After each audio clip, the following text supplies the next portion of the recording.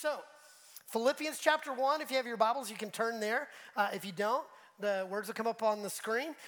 We started last week this letter to the Philippians. So let me remind you that every one of the books that Paul wrote are not books, they're actually letters. And they're written in prison. So he's got a lot of time on his hands, right? And so he's writing these letters, and think about your own life. If and when you use pen and paper now, think about writing a letter. There's no copy and paste or edit. This is free-form stream of consciousness writing, which means he'll go over a variety of subjects, and it may feel like that he's jumping and backtracking on something he's already said, but he's doing it for a reason because he's really wanting to double down on that and wanting to dig into it. But we have added the chapter and verse, and I don't mean we as Restoration, we did not do that, but over church history, we've organized it in such a way that we can refer to it. But just know, this is a guy writing a letter to a group of people. Who were this group of people? If you remember, we said last week that somewhere between 58 AD, 62 AD, around that time, we'll just hit it in the middle and say 60 AD, this letter was written to the church at Philippi. It's a church that Paul, along with some of his friends, Silas, Timothy, they were a part of planting this church in Philippi, and now Paul is in prison. We'll hear this morning that he is bound in chains, probably in Rome, and he's penning this to people that we saw, remember, in verses 1 through 11 last week, people he dearly loved. In fact, he's like, man, I have the affection for you that is like the affection of Jesus. And remember what we said about the affection of Jesus? What did the affection of Jesus feel like? To the death. So he literally loved them to death. And he's like, man, I love you guys so much. Every time I think about you and pray for you, I pray with great joy. So this is a group of people that he loved so, so much.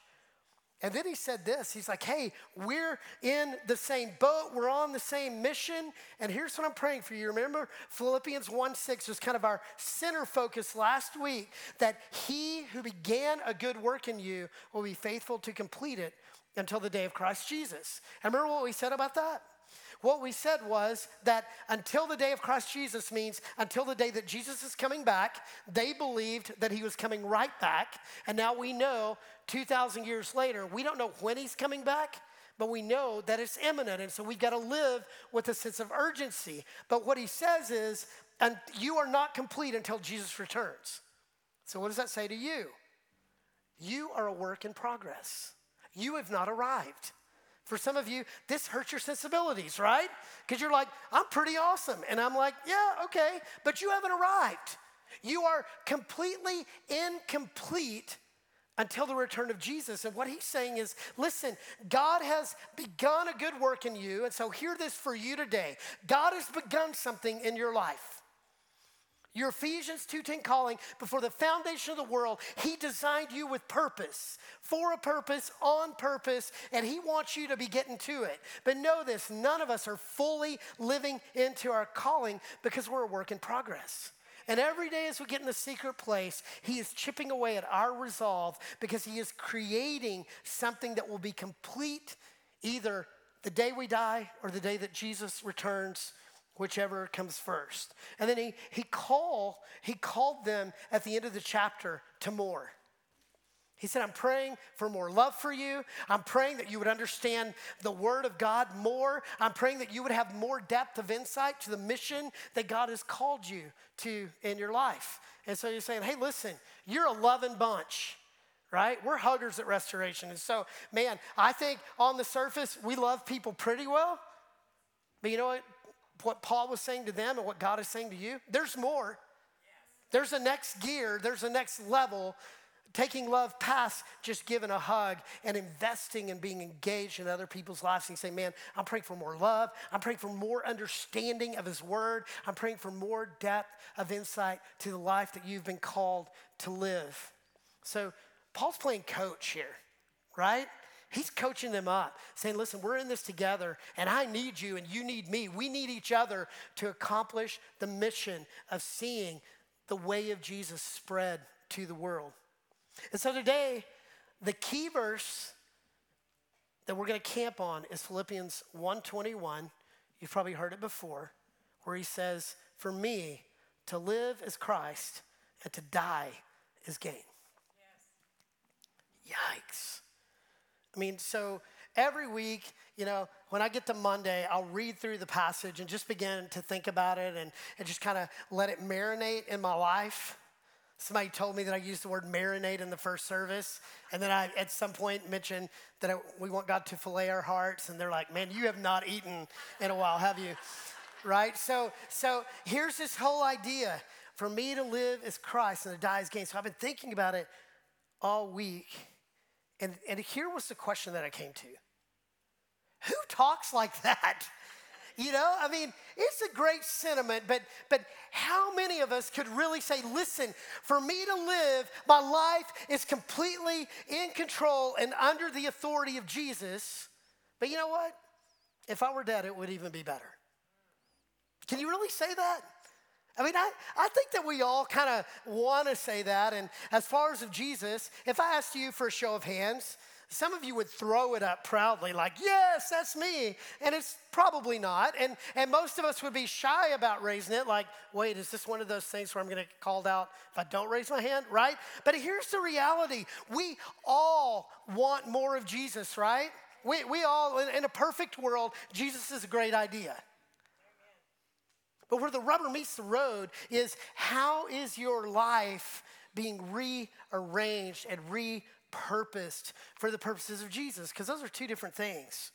And then the whole idea of, man, to die would be better, that just doesn't register with me, right?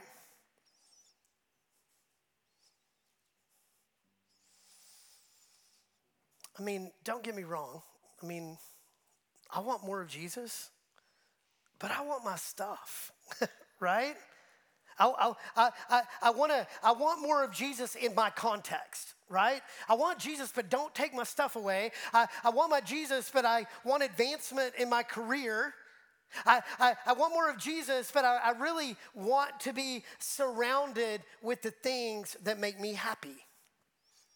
Does that resonate with anybody else? I'm telling you that that's literally how I feel.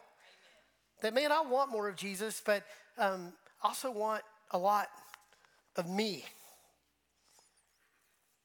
So what does a life look like that completely belongs to Jesus? He's going to answer that today. And what does it look like to not fear death? So if I asked for a show of hands today and said, how many of you are afraid to die? If you're being honest, probably 90% of the room, your hands will go up, right? Nobody wants to die.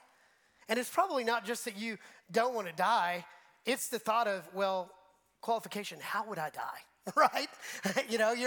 You would always want that follow-up question. But here's Paul, who we know experienced a lot of hardship. And he says, listen, I'm not afraid of death. In fact, death would be gain for me. And here's what we'll find today. To fear death is to not really live. To fear death is to not really live. It's to hold back in some way, to play it safe in some way, to say, death seems like, that's just really final, and I'm not quite ready for that because I've got some stuff that I want to accomplish first, right? I remember William Wallace in Braveheart. If you haven't seen the movie, okay, it's time, right? But there is one scene where he's on a horse and he's riding back and forth. He's rallying the troops. How many of you have seen that? Have seen the scene? Yeah, most of you. All right, so he's going back and forth and he's rallying them and getting them to this fever pitch. And he says something at one point that just penetrates your heart. He says, all men die, but few men really live. All men die, but few men really live. And so the question is, what does that look like in the life of a follower of Jesus? So we'll get some insight as we walk through the passage. Philippians chapter 1, we're going to start with verse 12 and go through verse 26. So starting with verse 12, Now, I want you to know, brothers and sisters, that what has happened to me has actually served to advance the gospel. As a result, it has become clear throughout the whole palace guard and to everyone else that I am in chains for Christ. Okay, so several things. First, he addresses his situation. He starts out by saying, hey, I want you to know that what has happened to me. So they know, the church of Philippi knows that he's in prison. In fact, we'll see later in the book that they have sent him provisions, right, to make sure that he's got what he needs while he's in prison. And so he's addressing that. Listen, I want you to know what has happened to me. I've been imprisoned for preaching and following the way of Jesus. And he says, I want you to know that being in prison has actually done the opposite of what they intended. It's advancing the gospel. Yes. What? That what they intended is not working.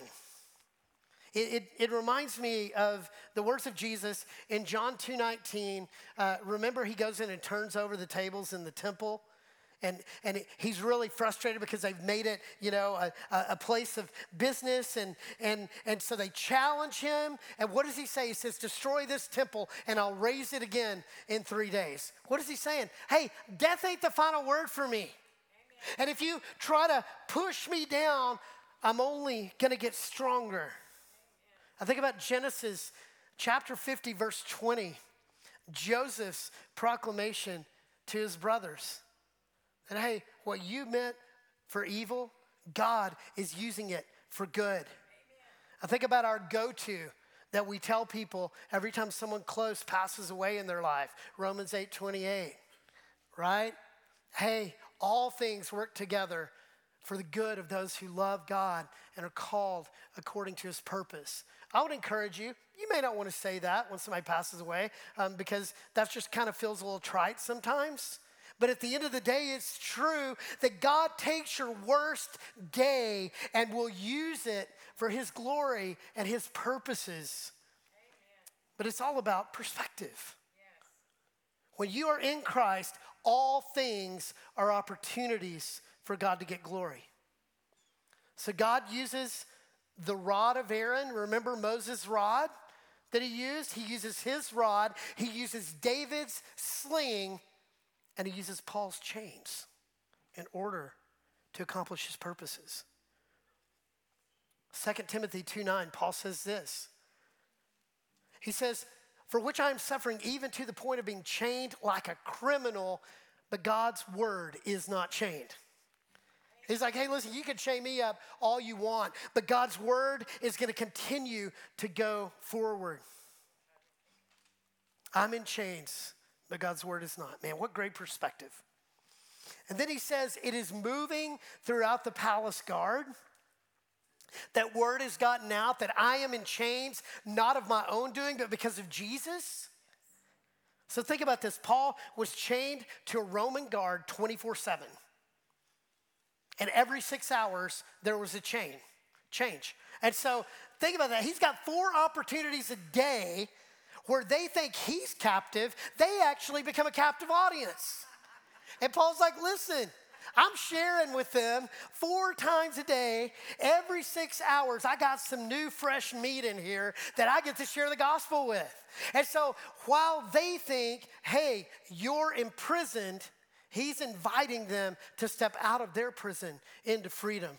And word has gotten out. So when I think about that, I think about Jonathan Hockmeyer. So Jonathan Hockmeyer was a part of our body, and I think it was early 2017, maybe it was late 2016, moving into 2017, or either that or 2017, moving into 2018. I don't really remember. Here's what I remember. Jonathan was a former addict who had spent some time in prison, and he was out, and he and his girlfriend at the time, now his wife, they were coming to Restoration on a regular basis. He had a setback, and because of that, he violated parole, and he calls me one day to say, hey, Pastor, you don't really know me, but I just wanted you to know that I'm going back to prison because I violated my parole. And I'm like, well, is there any way around it? Nope. Wow.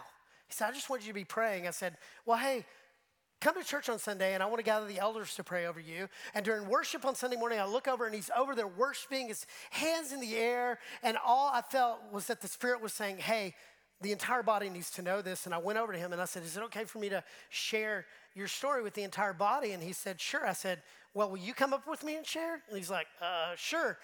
That's what I have no boundaries, right? So y'all have learned that over time, right? Yeah, if we spend time together, something may come out. So I invite him up on stage, and he begins to share his story and just says, hey, listen, I want y'all to know that I violated my parole, and I'm about to go to prison, and I just want you to pray for me. I'll never forget Deb Schwarzenbach, she's sitting on the fourth row, and she stands up and she says, I'll stand with you, Jonathan. And then all over the room, I don't know if you were there that day, but people all over the room, it was so emotional, stood up and said, I'll stand with you, I'll stand with you, I'll stand with you. And so Jonathan, a few weeks later, he's in prison for 6 months. And he would call me, he would only get, a call a week or whatever, and he would call me and tell me about the Bible study that he had started. And how inmates are being discipled and they're following Jesus. And here's all I'm thinking. For most of us, we're in prison and we're angry. And instead of taking ownership of our mistake, we're blaming somebody else. And if I got one call, I'm calling my lawyer saying, hey, can we get the appeal process going? And instead, he's like, listen, I'm owning that this is a mistake that I made. And I'm going to make sure that this is God's opportunity to advance the kingdom of God. Whew. By the way, he got out 6 months later. He's not married, and he's got his bachelor's degree in counseling addicts. God has done incredible things to redeem his story. Yeah, you can clap. Think about Joey Lignovsky. Many of you know Joey. Joey's got a physical disability, and the next time he complains about it, it'll be the first time, because he sees his physical disability as a calling card for the gospel so that people will know and understand Jesus. For you, being in Christ means this. You look at your circumstance as what God is going to do instead of complaining about what he has not done. Amen. Think about that in your life. How many times do you get upset with God because he's not moving the way you think he should? And then you begin to blame other people for what is not going on in your life instead of looking at it as this beautiful opportunity for what God's going to do. How is he going to use your chain to bring himself glory? Whew. Is that a convicting thought to anybody but me? Yeah, suffering is a gift that nobody wants, right? Okay, verse 14. Let's keep moving.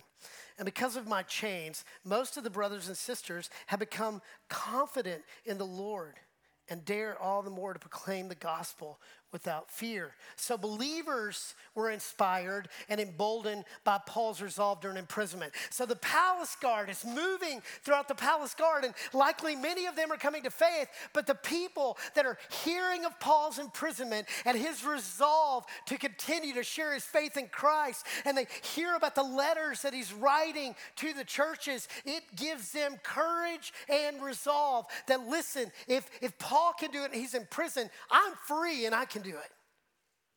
So this confidence is growing in this movement, faith without fear. One of the early church fathers, Tertullian, once said, the blood of the martyr is the seed of the church. The blood of the martyr is the seed of the church. Where did that start? The crucifixion of Jesus.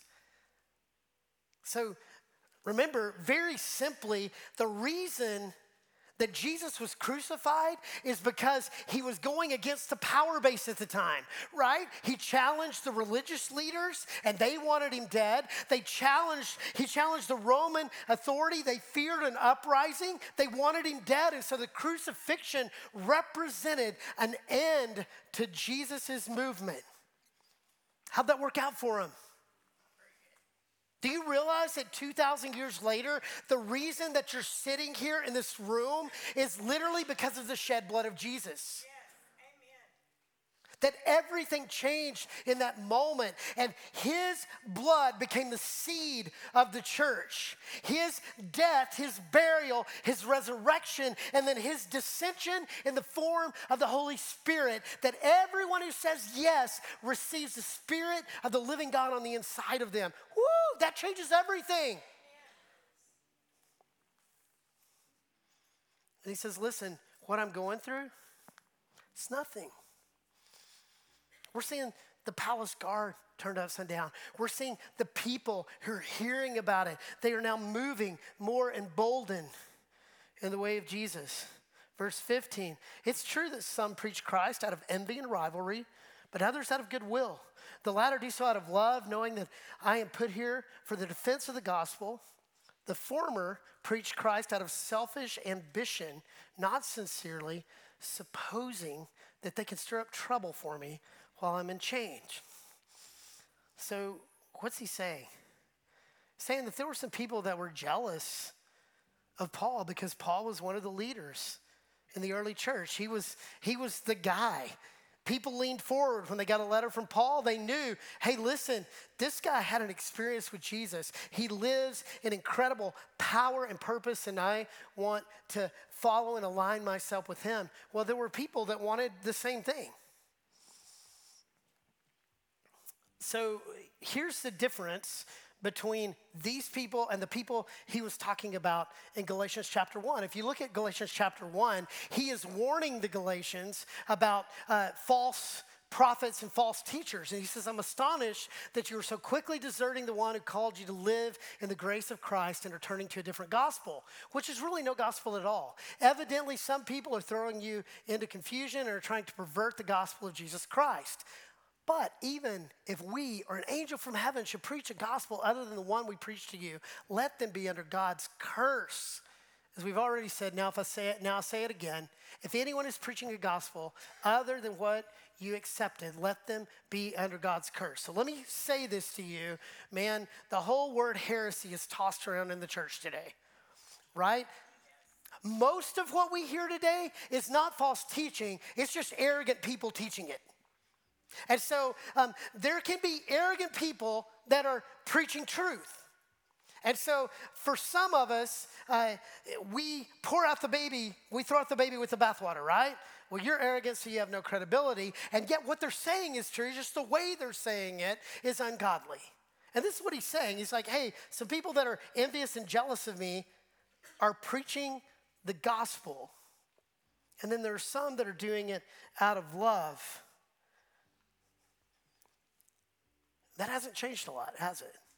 The spirit of competition in the church is alive and well in the church in the U.S. today. Churches competing for people, right? Everybody trying to one-up others. And many of you have told me that one of the things you love is that we pray for a different church every week. And we really try to go beyond that, man. We want churches to feel unthreatened by us, that we're partners together. And that's such a strong priority for us as a church. Can I confess something to you? Can I be vulnerable? In my flesh, I want Restoration to be great. In my flesh, I want us to be the most influential church in Montgomery. In my flesh, I want us to continue to grow. And some of it is for my own purposes. Why? Because I'm a guy, y'all. So think about it. If you are, I'm just going to, just for the men in this room, we all struggle with identity. But as a man in this room, isn't it true that we find our identity in what we do? And that success, the world's view of success is important to us. And so as we climb the corporate ladder and we get more accolades, that feels good to us. And so we have a standard by which we view the world through. And so, guys, I'm no different. In my flesh, that's what I want. It's the wrong metric. It's not what moves the needle in the kingdom of God. But I just want to confess to you that I'm a guy, and in my flesh, I struggle with that. But I also want you to know this. My spirit reminds me every day that this is bigger than me. My spirit reminds me, the Holy Spirit of God comes to me every day when I get in the secret place and reminds me that this is not about me. The story of restoration is not something that I could have accomplished anyway. I'm not smart enough. I'm not innovative enough. God is on the move, and God is the one that is the head over this church. And so every time that I kind of take matters into my own hands and try to do something on my own, it fails miserably. And so I need you to know that every day I have to go into the secret place and die to my flesh. Yes, so that the Spirit can get rid of me. Amen. Because I want you to know that every time I feel envious or jealous of another church, it just feels gross to me. Yes. And I hate it. And I'm constantly bringing that under the submission and the authority of Jesus Christ because I don't want to be that guy. And so if that's you, if you find yourself feeling the same way, if you've undermined somebody in your business because you're trying to get a leg up and you're trying to get the promotion that they're gunning for, just know this, I get it. It's wrong, but I get it. And the Holy Spirit is advocating another way. Amen. He's saying, listen, there's more. There's more.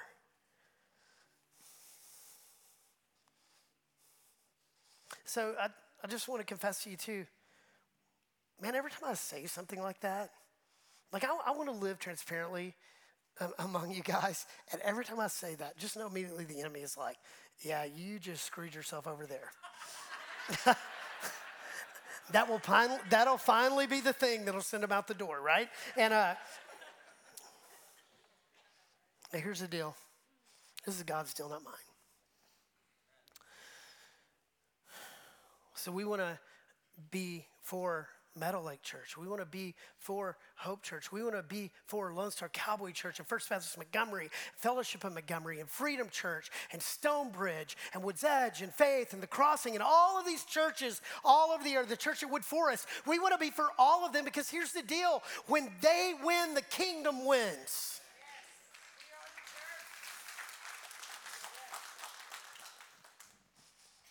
And then he gives the why. Verse 18 says, but what does it matter? The important thing is that in every way, whether from false motives or true, Christ is preached. And because of this, I rejoice. What a crazy perspective. He's like, listen, even if they are not motive free, and know this, nobody in the room is motive free. There is not a selfless person in the room. In fact, we don't gravitate towards selflessness. We gravitate towards selfishness, right? Yes. We want what we want when we want it. So nobody in here is selfless. Some of us are better than others, but at the end of the day, we all fall short. And he says, listen, as long as Christ is preached, that's the most important thing. He's saying that to people who are directly opposing and undermining him. That's humility. He's standing down. And in Christ, when we're in Christ, humility bubbles up. Yes. When we're in the flesh, selfishness, pride, arrogance bubbles up. So you know you. Okay, let's keep moving. Verse 19. For I know that through your prayers and God's provision of the Spirit of Jesus Christ, what has happened to me will turn out for my deliverance. So he believes in two things. He believes in the power of prayer and the provision of the Spirit. So those two actually work together. The power of prayer and the provision of the Holy Spirit. Here's how they work together. For you and me, number one, prayer matters. Prayer matters. So some of you are like, well, if God's sovereign and he already knows what I'm going to say before I say it, and he already knows my situation, then why pray? Because prayer shows dependence on God. It shows that you're in alignment with him. So when we confess something to God, it's not like he goes, wait, are you kidding me? How did I miss that? No, your confession reveals your heart that you recognize that it's wrong. And now you've got some commonality with God to move toward the solution. Yes. Every day this week, we're in the middle of a 21-day fast.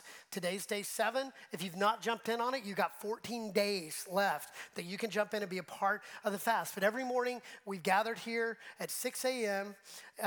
Every day this week. And on Monday, there were probably about 60 people here. I think we've averaged about 40 people throughout the week. And here's what I love. 40 or so people have gathered here every morning this week for one reason.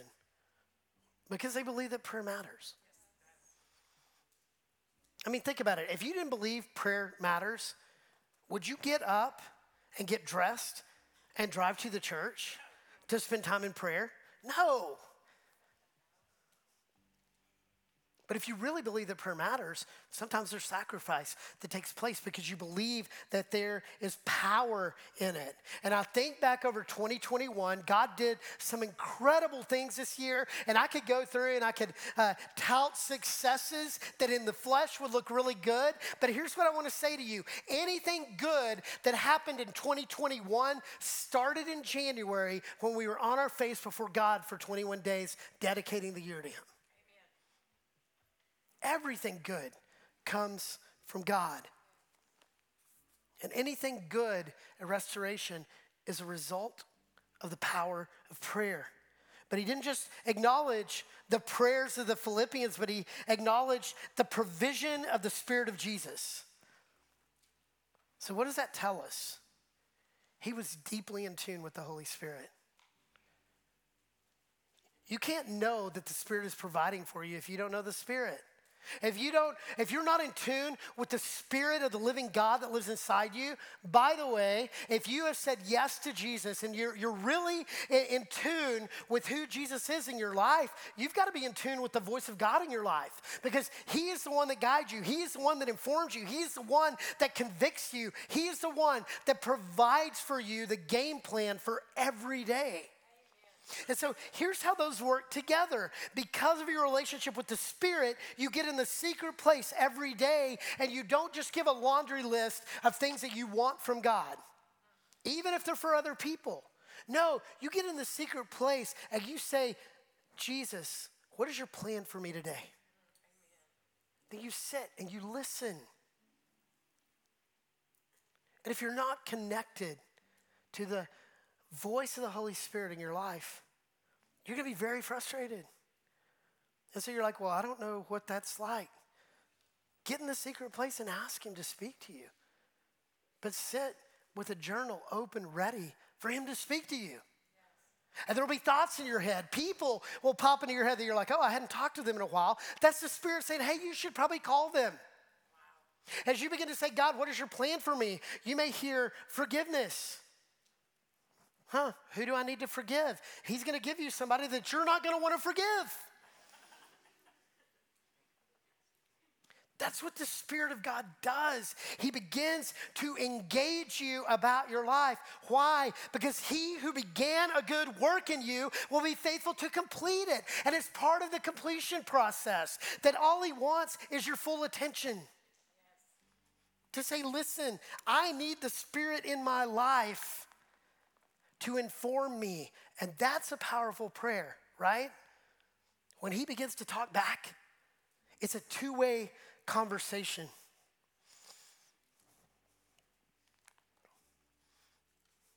And know this, the Spirit always points to Jesus and always provides the perspective I need in every situation, as long as I ask. And I said it earlier, but I'll say it again. You will not naturally gravitate toward Jesus.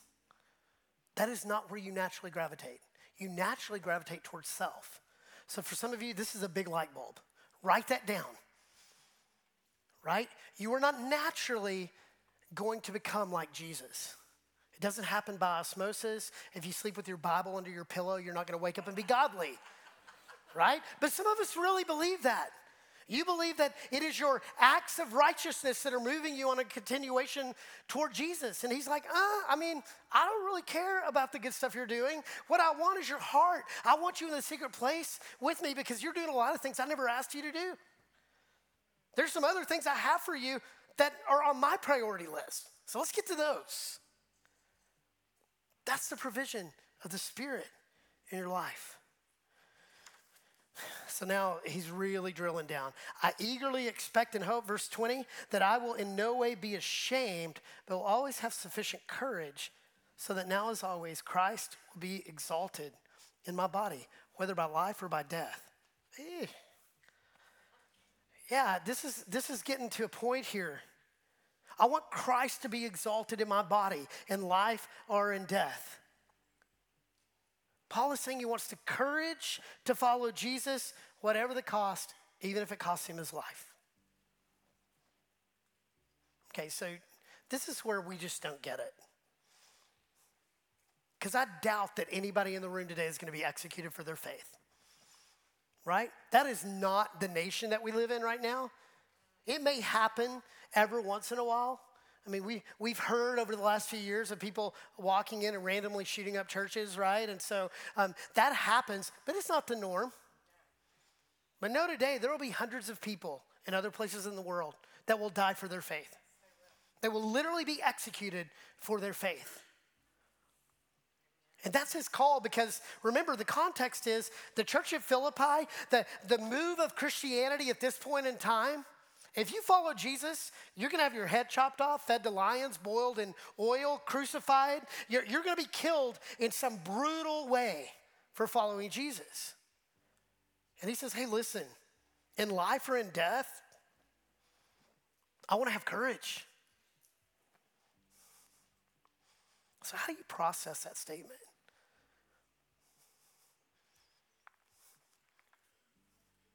Because the question is not whether you'll suffer for following Jesus. It's subjective, right? The question is, what is your faith costing you? What is your faith costing you? Are you willing to risk reputation to follow Jesus? Like, take a stand on something that you're like, I know if I take a stand on this, and not a political stance, not an angry rant on Facebook, but if you're willing to stand for truth based on his word, stand in a peaceful, loving way, are you willing to risk your reputation? Are you willing to be misunderstood? Are you willing to forgive the wrongs that are done to you that you don't think are deserving of your forgiveness? Are you willing to walk away from any pursuit that is keeping you from following Jesus? So that's kind of broad, but let me kind of hone it in for you. Is there any habit, any action or activity in your life that you know doesn't honor God, but you're unwilling to give it up? Because you have dumbed it down to be acceptable? Now, this is where it gets real for us, right? I mean, we live in the most convenient nation on the planet, and I think it's real easy for us to listen to that and go, man, we want to pray for those poor people that are dying for Christ. Well, here's the deal. We all, if we really start following Jesus, we will suffer in some way because we're saying no to ourselves and yes to him. So I can make a list for you right now. I'm not going to make a list for you what you can watch and not watch. I mean, except The Bachelor and Bachelorette. That one I'm standing firm on, right? Right, so that's bad. Don't ever watch it. The rest of them you can kind of figure out, right? It doesn't take a rocket scientist. I could throw Game of Thrones in there, but I won't. But yeah, I just did. But I mean, you think about it. Some of you are squirming right now. So can I just say, I joke about The Bachelor and Bachelorette all the time, but I do want to say this. It is a picture of how broken we are in our world that people sign up to go on TV to win the affection of a person through gameplay, to win them, to win whatever they think it is, and they don't even last anyway. I mean, how jacked up is that? And we have parties to celebrate that.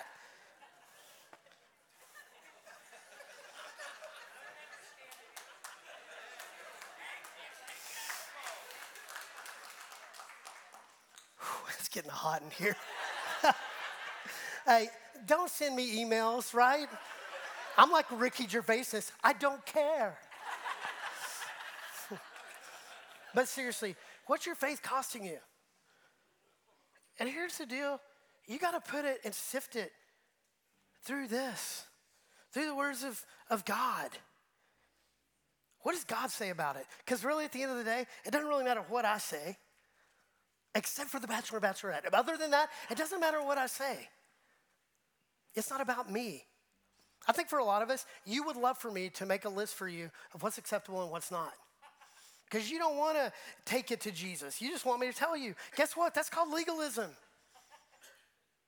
And I'm saying, hey, it's time for you to trust in the power of prayer and the provision of the Spirit in your own life. When I was a child, I thought like a child, but when I grew up, I put aside childish ways. It's time to begin to grow up in your relationship with God and take some personal responsibility for your relationship with Jesus. It's between you and him. It's not between you and me. That's right. So again, don't send me emails, all right? I mean, you can. If you want to buy me lunch, we can talk more about it. All right, so after the fast. All right, verse 21. Here's the key verse today. For me, to live is Christ and to die is gain. Yes. To live is Christ and to die is gain. Now, he's just doubling down on what he just said, right? He sees every opportunity as God's opportunity, not only the good stuff, but the hard stuff. And he's like, listen, my life belongs to Jesus. I am on mission. I'm willing to go to prison for it. I will do whatever it takes to see the way of Jesus spread. That means every physical challenge in your life, every health diagnosis, every financial setback, every time you're misunderstood, made fun of, everything in life belongs to Jesus. To live is Christ. But then he says, hey, to physically be in the presence of Jesus, to die would even be better. To him, death is not something to be feared. In fact, he's like, man, death is looking pretty good right now. Since I started following Jesus, I've been beaten, shipwrecked, stripped naked. I've been in prison several times. I know that they want my head on a platter and I will die. And part of me was like, man, let's just get on with it. To die would be better. Again, death is not something to be feared as a follower of Jesus. If you're afraid to die, you're not really living. You're protecting. My mom died of cancer in 2009. And early in 2009, February, she went because she was having some challenges. And she had had cancer for about 18 months. But she went hoping that they were going to give her kind of some new medication to help her feel better.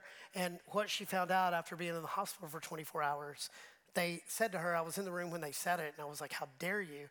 Said, there's nothing more we can do. Go home and be comfortable. You've got about 3 months. I was so angry with the doctors that day because he was very matter of fact. He had no bedside manner, and of course he does this every day, right? So we went home to get my mom comfortable, and I spent a few days up there helping my dad kind of get situated with her. And I crawled up in bed with her one night, and we read the Bible together. And then I'm just laying next to her, and I've got my head on her shoulder, and I just said, so are you afraid? And she said, I mean, I'm either going to be with y'all or I'm going to be with Jesus. I can't lose. That's a picture of my mom. Godliest woman I knew. I'm 100% convinced that I'm standing before you today because of her and her prayers. But that was a picture of her life. Hey, listen, yeah, I know that I'm moving toward death, but I'm either going to be with y'all or with Jesus. I can't lose. What perspective is that? And then look, he goes on and he says, if I'm to go on living in the body, this will mean fruitful labor for me. Yet what shall I choose? I do not know. I'm torn between the two. I desire to depart and be with Christ, which is better by far, but it is more necessary for you that I remain in the body. I mean, think about that. He's like, listen, I've got two options. I can die and be with Jesus, which sounds like a steal of a deal for me right here, right now, or I can stay alive because there's still work for me to do, but that's for you.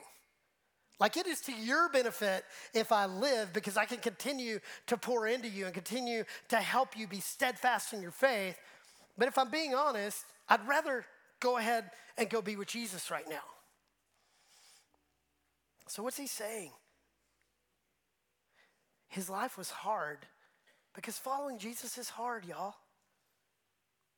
If you've embraced a theology where following Jesus is not difficult, then I promise you, you're not following Jesus. Because following Jesus is not easy. It's simple because it's basically listen to the voice of God and do what he says. That's really it. But it's not easy. Following Jesus is hard. Do you believe me? If you don't, listen to the words of Jesus. These are not my words. These are the words of Jesus. Matthew 8:22, let the dead bury their own dead. Matthew 10:37, no, unless you hate your father, mother, sister, and brother, yea, even your own life, you cannot be my disciple. Matthew 5:48, be perfect as your heavenly Father is perfect. Luke 18:22, talking to the rich young ruler, he says, hey, sell everything you own, give it to the poor, and follow me. Matthew 6:15, he says, if you don't forgive, your Father in heaven will not forgive you. Luke 9:23, if you want to be my disciple, you have to deny yourself, take up your cross daily, and follow me. Luke 9:62, no one who puts their hand to the plow and looks back is fit for the kingdom of God. I could go on and on. Those are just a few of the things that Jesus said. Does that sound easy to you? No, to follow Jesus means death to yourself. It may mean that you will physically die, but it certainly means that it is no longer you. Galatians 2:20, for I've been crucified with Christ. It is no longer I that live, but Christ who lives in me. It's a different life. Following Jesus is hard. It's worth it. It's a better way to live, but it's hard. And know this, it is impossible without him. Because all of the things that Jesus said, he died to fulfill them. He died to give you access to them. He died so that he can live in you and give you the power to accomplish those things because he knew you could never accomplish them on your own. It's hard. Loving people is hard. Forgiving people is hard. Living selflessly is hard. Generosity is hard. And it is all impossible without Jesus. Verse 25, convinced of this, I know that I will remain and I will continue with all of you for your progress and joy in your faith, so that through my being with you, again, your boasting in Christ Jesus will abound on account of me. I will remain for your progress and for your joy. And when I return, Jesus will get the glory. He fully believed that he would be out of prison. And scholars believe that he did get out of prison in Rome and then ended up going back and he was executed there. And so he did see the Philippians church again. That's what many scholars believe. But even if he didn't, he's like, hey, listen, I'm moving forward with you in mind, but only with you in mind so that God can get the glory. All the glory goes to Jesus. It was never about Paul, but all about Jesus. So, as we close, what does it look like to say to live as Christ? There are 4 things I want you to think about as we go today. So, here are the 4 things. Number 1, in Christ, you see your chains as opportunities for God to get the glory. In Christ, you don't see your chains, your afflictions, your struggles as something to complain about. For some of you, when you think about the church, we say all the time, we don't want to be a cruise ship, we want to be an aircraft carrier. And so I want you, when you think about the church even, when you ask a question about the church and you're complaining about what the church is not providing, the question is this, is that cruise ship thinking or aircraft carrier thinking? Because remember, a cruise ship is all about meeting your needs. Aircraft carrier thinking is, what's going on out there that I need to be trained and developed for? So it's a new way of thinking. And for a lot of us, we see our chains, our afflictions, our disappointments, our hurts as reason to check out instead of saying, God, how do you want to bring your self-glory in this situation? We're only reading this letter today because Paul had that attitude. Number 2, in Christ, humility bubbles to the surface. Again, you don't naturally gravitate toward holiness. You don't naturally gravitate toward humility, because humility is not thinking less of yourself. It's about thinking of yourself less. And only Jesus can help you do that. Only Jesus can help you move on a continuum where it's less and less of you and more of Jesus. You'll never have grace and forgiveness for those who oppose you without Jesus moving to the forefront. Number 3, in Christ, I trust the power of prayer and the provision of the Spirit. And remember, those two work together. Prayer shows dependence on the power of God, and every day I get in the secret place and I give myself over to the voice of the Spirit to lead me, to guide me, to convict me, to provide for me everything that I need to live for that day. This is manna. It's collecting what you can for the day, knowing that it's only for the day, it spoils tomorrow. So you need to depend on the power of prayer and the provision of the Spirit every single day of your life. And then number 4, in Christ, I recognize that life is impossible without Him. Death is actually the easier thing. You recognize that, right? To die would actually be an easier thing than to live the life that God has called you to live. It doesn't mean that you don't have deep joy, but if you're really living a life in Christ, it's got to be costing you something. I've got to daily surrender to His will. But again, it's living from Him and not for Him. Those sound similar. And I know that we have one of the monikers in the church is, I'm living for Jesus. Well, here's the thing. Living for Jesus means it's very possible that you could be doing a lot of really good things that seem Jesus-like, but you haven't gotten in the secret place, and so you're actually executing a plan that you've come up with and asking Jesus to bless. And there's a very good chance that you could go into the secret place and say, Jesus, look at everything I've done. And He's like, that's awesome. I never asked you to do any of those. Here's the assignment I have for your life. But you got to be in the secret place asking Him to get that. And that's living from Him, that you receive from Him and that you walk in obedience to it. You don't just do things that seem godly, that may even be scriptural, and you just are running off doing something without asking the Spirit of God to inform you what He has to say about your life.